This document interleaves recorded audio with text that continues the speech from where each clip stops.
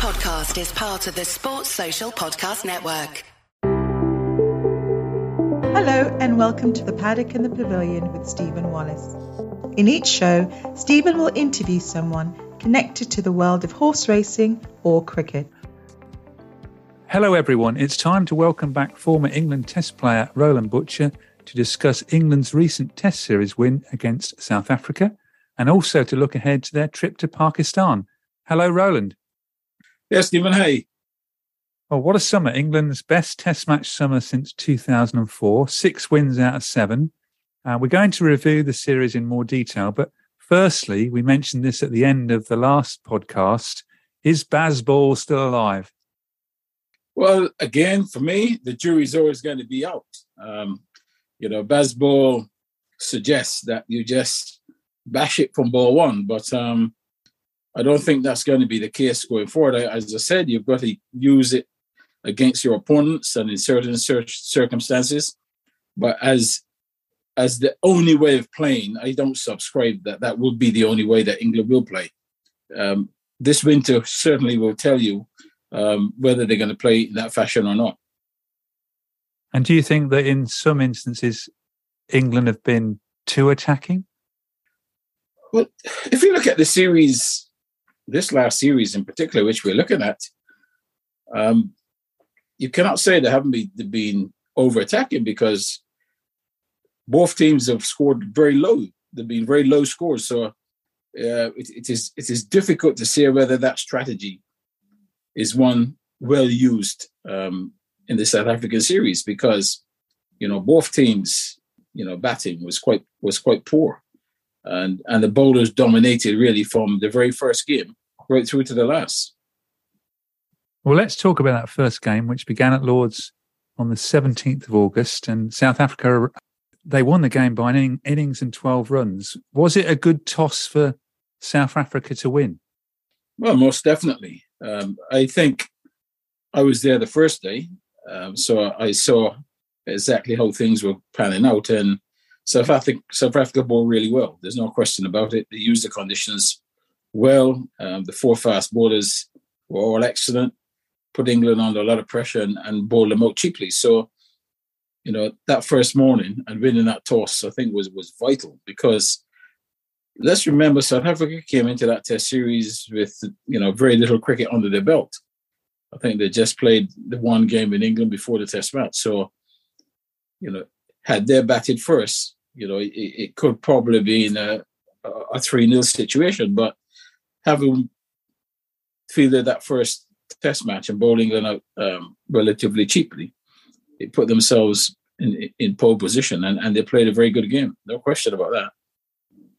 As someone who's obviously played a lot at Lord's, is the ground particularly difficult on the first morning when the overhead conditions are in favour of the bowlers?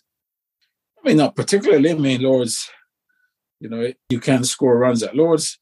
I just felt, South Africa bowled well. There's no question. I mean, Rabada was on top of his game. Jansen bowled really well. Nofke and Ngidi. So those 4 fast bowlers just got everything right on that first day and put the England batters under pressure. I'm not sure whether England could have done any different, really, because conditions were very much in the bowler's favour. Yeah, you're talking about the South African pace attack. The lowest average speed of all 4 bowlers was Jansen at 83 miles an hour. It was like being back watching the West Indies of old. Yes, except not quite as fearsome. The pace, they definitely have the pace, and obviously they look to bowl good lines and length. But I think in helpful conditions, there will be a handful for sure. Well, England were bowled out for 165 and 149 in, I think, just over 82 overs. And you were lucky. The game was over mid-afternoon on Friday, and you talked about going to the game on the first day, which was the Wednesday. But yours truly was due to go on Saturday, so I didn't see any cricket at all for a Test match at Lord's on Saturday. But Ben Stokes was adamant after the game that that was the way he wanted to play. Well, he would say that because after one game, you can't say, well, let's change course. I mean, if you decide that's the course you're going to go down, you've got to try and back yourself. So I didn't really expect that Ben Stokes would be able to say, anything different. But I don't think it was their positive baseball approach in that test. I just thought South Africa bowled well and pinned them back in both innings. And really, that was not really deficiency by England. I thought it was very efficient by South Africa. South Africa were very much on the front foot the whole game and thoroughly deserved to win the first test. What a change around, though, after Lords. England won at Old Trafford by an innings and 85 runs and at the Oval by 9 wickets. And I'd just like to explore some of the reasons, you might have more, why England won the series 2-1. And they're things like the toss, Ollie Robinson, Ben Stokes, and the weak South African batting. And I wanted to return first to the toss in both the last 2 tests. Do you think they were very significant matters that affected the results? The toss was. And but even before the toss, I think South Africa handed England a lifeline. Really, you just crushed England in the first test at Lords. You were not sure what your attack was going to be, but your attack produced an excellent performance. Put England on the back foot. Then you go into the next test match and made one of the weirdest decisions that I've seen South Africa or any team make for a long, long time. You leave out Jansen, who was a thorn in England's side right throughout the test match, to play another spinner. I mean, that made no sense whatsoever at all. And then on top of that, you decide to bat, which was absolute lunacy. England got theirs right. They're stuck with just the one spinner. And South Africa really just, for me, gave up that test match even before ball was ball. Well, their top scorer in their first innings was Rabada with 36, which says a lot about the decision to bat first. Well, crazy. Had they played Jansen, I'm certain if they played Jansen, they would have bowled first. But trying to justify playing a spinner and wanted him to bowl late in the game, I think it cost them the game. And as it turned out, it cost them the series. And then just moving forward to the third test, talking about the toss. This time England won the toss and South Africa were bowled out for 118, having at one point being 36 for 6. Yeah, again, the toss played a huge part.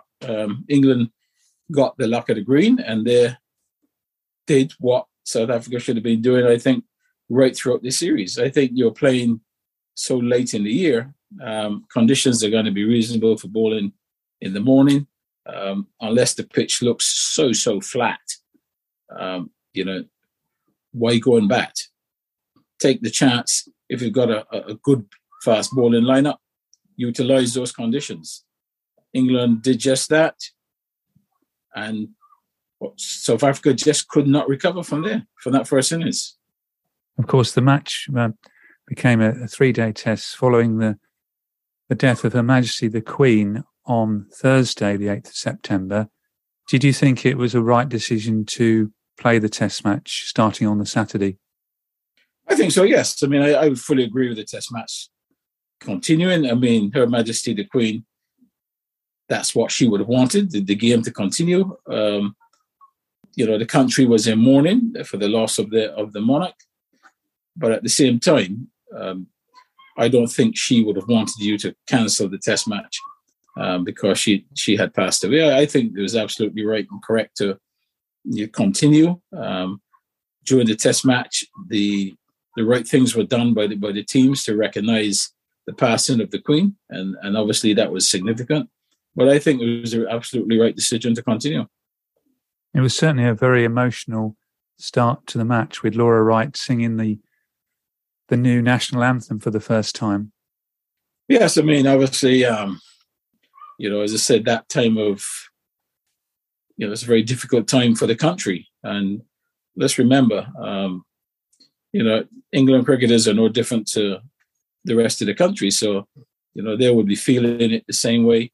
And I think even South Africa, who were the visitors, to some degree, would also be feeling the pain of the British people. So I think all in all, I think it was quite fitting and proper to continue with that test match. My next sort of key reason why England won the series was Ben Stokes, who got 149 runs, averaging 37, 10 wickets at 15, and including that century he made at Old Trafford. How important was he to the overall success for England in the series? Well, obviously, the last couple of games, he had an impact. I think the most impact really was, when he was able to come and pick up the wickets that he did, 3 at a time. Certainly took a lot of pressure off the other bowlers. Obviously, Anderson, Broad, Robinson were going to bowl a lot, but I think having Ben Stokes as the fourth bowler really helped the team, because he did exactly what Jansen did in the first Test match. But as I said, all credit to England. They grasped the opportunities given to them by South Africa, and South Africa did give them opportunities, but at the same time, you've got to take advantage of those. And Ben Stokes and his men did just that. And I think justifiably ended up winning the series and thoroughly deserved it. And how did you think Ben led the side in this series? I thought he led the side well. I mean, listen, Ben Stokes, not just this summer, in previous games that he had led the side even on a short-term basis. He's always done a good job. The question always going to be with Ben Stokes is the workload. That's all that's going to be the problem. He has a knowledge of the game. He's been around the game a long time. He's been a match-winning batsman and bowler. He has a great influence on the team. He has a great influence on the outcome of games. So it's just going to be really managing his workload to ensure that, he's not overloaded. So, I never had any problems in believing that Ben Stokes would struggle as a captain. He clearly works well with the new coach, Brendan McCullum. Well, at the moment, yes. I mean, everything's rosy.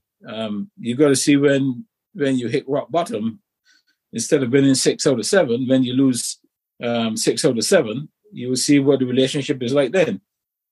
That's the acid test. As it is right now, everything is fine and dandy, so everybody's happy. Let's wait and see. The next topic I wanted to discuss is the South African batting.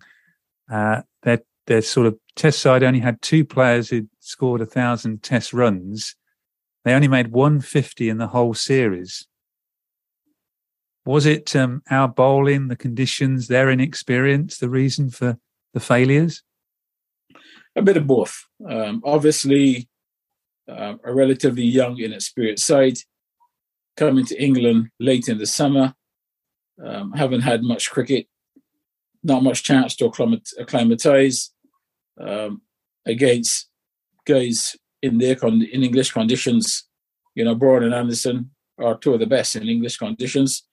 Coming up against them, and then you got Stokes, Robinson, and others. Really, with that limited batting lineup, it needed to be pretty flat wickets for them to have a chance, realistically. I always felt the bowling had an opportunity, but the question was going to be whether their batsmen could get enough runs. And as the series panned out, it just showed that batting, and from a batting perspective, they just were not good enough. And, they lost a couple of players that perhaps would have helped them. People like Bavuma and Van der Dussen. But even with those 2, I think they still would have struggled because, there's no De Villiers, there's no Callis, there's no players of that caliber in the South African team to really hold them together when things are not going well. And a recalled, fitter, faster Ollie Robinson, who's now got 51 wickets in 11 test matches. He had a very good series with 12 wickets. Yeah, I mean, Robinson's timing coming back was perfect. Obviously, he came back with the series very much in the balance, good conditions to bowl in, obviously keen to impress and get back into the team and stay in the team. So everything was working perfectly for him, and he got the results. And, he bowled very well. He certainly deserved the results that he got. and help England clinch the series. How high do you rate him as a test bowler? Well, I mean, someone who's got 50-odd wickets in the 11 matches, you've got to rate quite highly. The acid test is going to be, what's he like after 50, 60 tests? Is he still going to maintain that ratio of wickets, or is he going to fall away? There have been a lot of people who've started off similarly to themselves and fallen away as times have got harder. But, right now, things are going well. The test for him now is going to be when he goes to Pakistan, on those wickets in Pakistan, against better batsmen who are very familiar with their own conditions. We'll see how he progresses in Pakistan. And have you got yourself other significant reasons why England won the series? Why England actually won? Yeah. I think there were a number of things. As I said, England's bowling in English conditions never has been a problem. They always back themselves in English conditions. The weakness of South Africa's batting, fundamental mistakes made by South Africa, which reinforce England's authority on the games. And when it mattered, England did the things correctly. So all in all, for me, it was a series of England doing some good things and doing them well.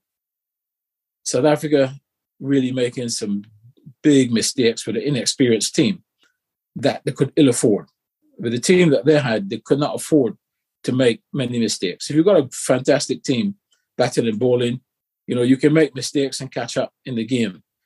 The strength of South Africa's team, particularly with their batting right now, they can't make mistakes.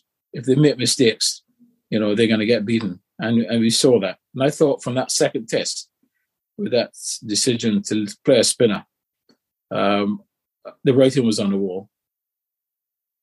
Well, looking ahead to England's Pakistan Test Tour, which begins in December, just reiterating what you've said in your summary, it's now 10 years since we've lost a home series of more than 2 test matches. And in our last 11 tests away from home, we've lost 8 and drawn 3. So what do you think our prospects are in Pakistan? Well, I think, first of all, that's a record that they've got to try to put right, because it is not a flattering away record. And as we all know, playing cricket away from home is always the toughest thing for any team. England are going to find Pakistan extremely difficult. I mean, perhaps it's going to be one of their most difficult tours for a long, long time. The reasons for that being, Pakistan have been starved, obviously, of playing a lot of international cricket in Pakistan. So they'd be keen for that to happen. They've got some terrific batsmen in their side. They've got some very good bowlers, both pace and spin. So I expect that England were really going to get a serious examination as to how far they have come as a test side when they play in Pakistan. And do you expect England to make changes for the tour and to the team? I would suspect that, they will have to make changes. What will happen with Anderson and Broad? There's talk of them you want them next year for the Ashes, but Anderson and Broads, particularly at this late stage of their career, overseas records are not very flattering. So that's the first decision they'll have to make as to whether they take one or both of them on this tour. And if they do, who do they leave behind? So it's going to be, and then obviously in the spin department, I think they're going to need certainly more than just Jack Leach on the tour. They're going to need to take another spinner with them. So those are decisions that England will have to make. Obviously, they'll have an eye on the Ashes next year. But it's okay having an eye on the Ashes next year, but you don't want to get beaten in Pakistan. So they've got to make this the first priority. Yeah, talking about the spinners, I think we've heard that Moeen Ali and Adil Rashid have said they don't want to go. So you've watched a bit of county cricket. Who are the other spinning options alongside Jack Leach? Well, I'll be very honest with you. The games that I've seen, there isn't a lot of spinners of the quality that is required. I think the cupboard is pretty bare right now, and it has been for a long, long time. They've been trying with Leach for a long time. It's only really in this last year or so that you're seeing signs that he's perhaps coming to grips with international cricket. So, whoever they take, really, it's a great opportunity for them. But I think the cupboard is quite bare. I cannot put my hand up and say there's a particular person right now that I believe should get that place, because I haven't seen enough. But what I have seen, I have not seen somebody who has jumped out at me as a real spinner that should take that position in the team. Well, that will make it very hard winning games in Pakistan without if you've just got Jack Leach and Joe Root to bowl. Well, it'll make it extremely difficult, because if in Pakistan, you're going to need a penetrative spinner. Jack Leach by no means is a penetrative spinner. He bowls a lot of overs, but he's got to learn to bowl in Pakistan. People believe that it's easy for a spinner to go to Pakistan and do well. The reality is it's not. It's not easy. You've got to do really well as a spinner in Pakistan also to get wickets. And, the quality of their batsmen in their own conditions. And they're brought up on playing spin as well. So whichever spinner goes, it's going to be a real learning curve for him. Well, hopefully we will have Mark Wood back to add some pace and fire to the attack. Well, he would be, he would be someone that you need, because you do need that pace. But, the situation with Mark Wood is one that you don't know. In terms of he hasn't been playing, is he going to break down? Is he going to feel his way back? Is he going to be still at 100 miles an hour? He's still an unknown quantity, so you're taking a chance with him and hoping that everything will go right. So, and you've got to go slowly with him. I can't believe for any minute that with him, they're going to rush him into playing too soon and bowling too much. He's going to be someone that they'll have to nurture very carefully on the tour, particularly with, next summer in mind. As I said, you can't think too far ahead, but at the same time, you've got to ensure that when that tour is finished, Mark Wood is still standing and he's still fit. And batting-wise, do you think they'll persevere with the two openers, Crawley and Lees? I think they will go on the tour. I would imagine someone like, I guess, based on runs this year, Keaton Jennings would get an opportunity. I think he's got some runs in the subcontinent before, so that will probably help his selection. But I mean, you're going to need certainly more than the two openers. So I think Jennings has got a very good chance. Whether he will go and start instead of one of those two, I really don't know. But I would expect that they will take another opener for sure. But Ollie Pope has certainly impressed during the summer. He topped the averages against South Africa, and hopefully Joe Root will get back in the runs against Pakistan. He's always a very good player of spin bowling. Yeah, well, Pope's batting at 3, and he's had a good summer. But again, Pakistan is going to be a new challenge for him. He's going to have to go there and show the same sort of qualities that you've seen glimpses of in the past. It's not going to be easy by any means, him batting at number 3. I'm glad to see that Joe Root is back in his favoured position at number 4.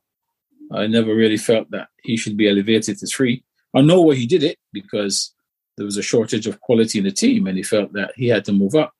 But his results, and if you check his stats over the years, you'll see that his best results have always come at number 4. So to have him bat at 4 is key. And what they need to really hope is that Pope succeeds at 3, so that there's no need to tinker around with the batting order. And then obviously after that, Bairstow and others and the captain himself and others down the line. So yeah, Pope's a big tour for Pope as well, and for Zach Crawley. And how impressed were you with England's wicketkeeper Ben Foakes, who scored a century in that big partnership with Ben Stokes at Old Trafford? I thought Foakes did a good job for the time he was in the Caribbean at the early part of the year. I mentioned that in dispatches. I thought he kept well. At times, his batting certainly looked very capable. One thing that he did for me well in the Caribbean was that, to a lot of the bowlers, Wokes and others, he stood up to the stumps. And that was something you don't see on a regular basis. So, he's obviously going to grow in confidence. The fact that he's had a good summer. He's also got 100 as well. So, that should help him also when he goes to Pakistan. And he was going to be, I think, a very important member of the team. And personally, you've been over in the UK for the summer. And in a follow-up to episode 137, how did your bat launch go at Lord's? It was on one of those really hot days, wasn't it? Well, it was on the hot day. It was that Monday when it was 41 or 42 degrees. And yes, it was an excellent day. We had some very good support. We had the president of the West Indies Cricket Board, Ricky Skerritt, came to the opening. We had Jamie Cox, who's assistant secretary of the MCC. Mark Rampakash came. Also John Simpson. You had Angus Fraser, Ricky Elcock. So a lot of players came and supported, along with many other persons involved, and it was a really good event. Got some very good message sent to us by Sir Garfield Sobers in relation to that, and also Clive Lloyd. So, I thought it went well and was very well received. And you're keeping busy with your equity, diversity, and inclusivity tour as well. Yeah, on top of commentating, I'm still doing the talks, etc. This last week, I was in Hill House School in Doncaster on Monday. A few days before that, I was in the city with the Diversity Housing Association, and a few more things coming up. Yeah, so we've been pretty busy on that front as well. Yeah, I was going to shout out for the Neil Wade Academy in March in Cambridgeshire, where I come from, and you're coming along there on October the 5th. That's correct, yes, yeah. And was discussing it today with Sean again, so looking forward to that. Well, I was going to ask you at the end, we'd mentioned it during the podcast, about the Ashes 2023. Is it going to be Anderson and Broad's swan song? Well, that's what I'm hearing. Whether it's a swan song, there's certainly the reports that I have read, whether they're correct or not, says, the coach says, he would like Anderson and Broad to be available next summer. But between now and next summer, a lot could happen. I expect that, certainly playing at home, that they will have a part to play. Because at home, they are two masters of the conditions. So, England might want to try and keep them in cotton wool to play a part next year, because they'll need to, because the Aussies are coming, and they're coming for those Ashes. They're not coming just to participate in a party. They're coming for the Ashes. And at this moment in time, I would feel that the Australians are favourites to actually do that, because, they have got a very good unit right now, both batting and bowling. And as long as their bowlers stay fit, Hazelwood, Stark, etc., I think they will be a formidable team next year when they come here. Well, they haven't won here since 2001, but they do, of course, hold the Ashes. Any news at all on Jofra Archer? Could he be back for next summer? Well, I haven't heard anything, but again, that's another question. How near is he to fitness? I have heard no reports. I don't know whether he's back bowling or what. So again, that's something that, I guess we'll have to watch this space and see how it develops. I think England could certainly do with him. There's no question about it, to have, that bit of extra pace and quality in your squad would certainly would make it much more comfortable. I think against the Australians, if they can get him back against the Australians, to go with Mark Wood, if you've got Anderson, Broad, and then you add Robinson in there as well, you've got a group of players that, even if there's loss of form or injuries, that can still be very competitive with the ball. But against Australia, the key thing is really going to be is what runs can England put on the board. That's going to be the issue. And just going back, we didn't get a prediction from you for the Pakistan-England series starting in December. I'm tipping Pakistan to win. 1-0, 2-0, 3-0. Well, if it's three test match, I'm looking at a 2-1 win to Pakistan. Right. Well, we'll look back on that in our next review of the Test series. That could be in the new year, because I think the Test match finishes just before Christmas. Thank you again for being on the paddock and the pavilion. That's a great pleasure. And even before that, we got the World Cup to look forward to. So that's some excitement coming up in the not too distant future. Yes, we have. Thank you. Since recording the podcast on the 16th of September, Roland has confirmed he will be back to review the ICC T20 World Cup in November. If you do have a question about the competition, I would love to hear from listeners. Either email the Paddock and the Pavilion at gmail.com or direct message the Paddock and the Pavilion on Twitter, Facebook or Instagram at the Pad and Pav. I will then pose the questions to Roland when he reviews the competition in November. Thank you for listening to The Paddock and the Pavilion. You can download the show on Apple Podcasts, Amazon Music, SoundCloud, Stitcher and Spotify. Follow us on Twitter, Facebook and Instagram at The Pad and Pav. Don't forget, if you like the show, please do leave us a rating and review. Sports Social Podcast Network.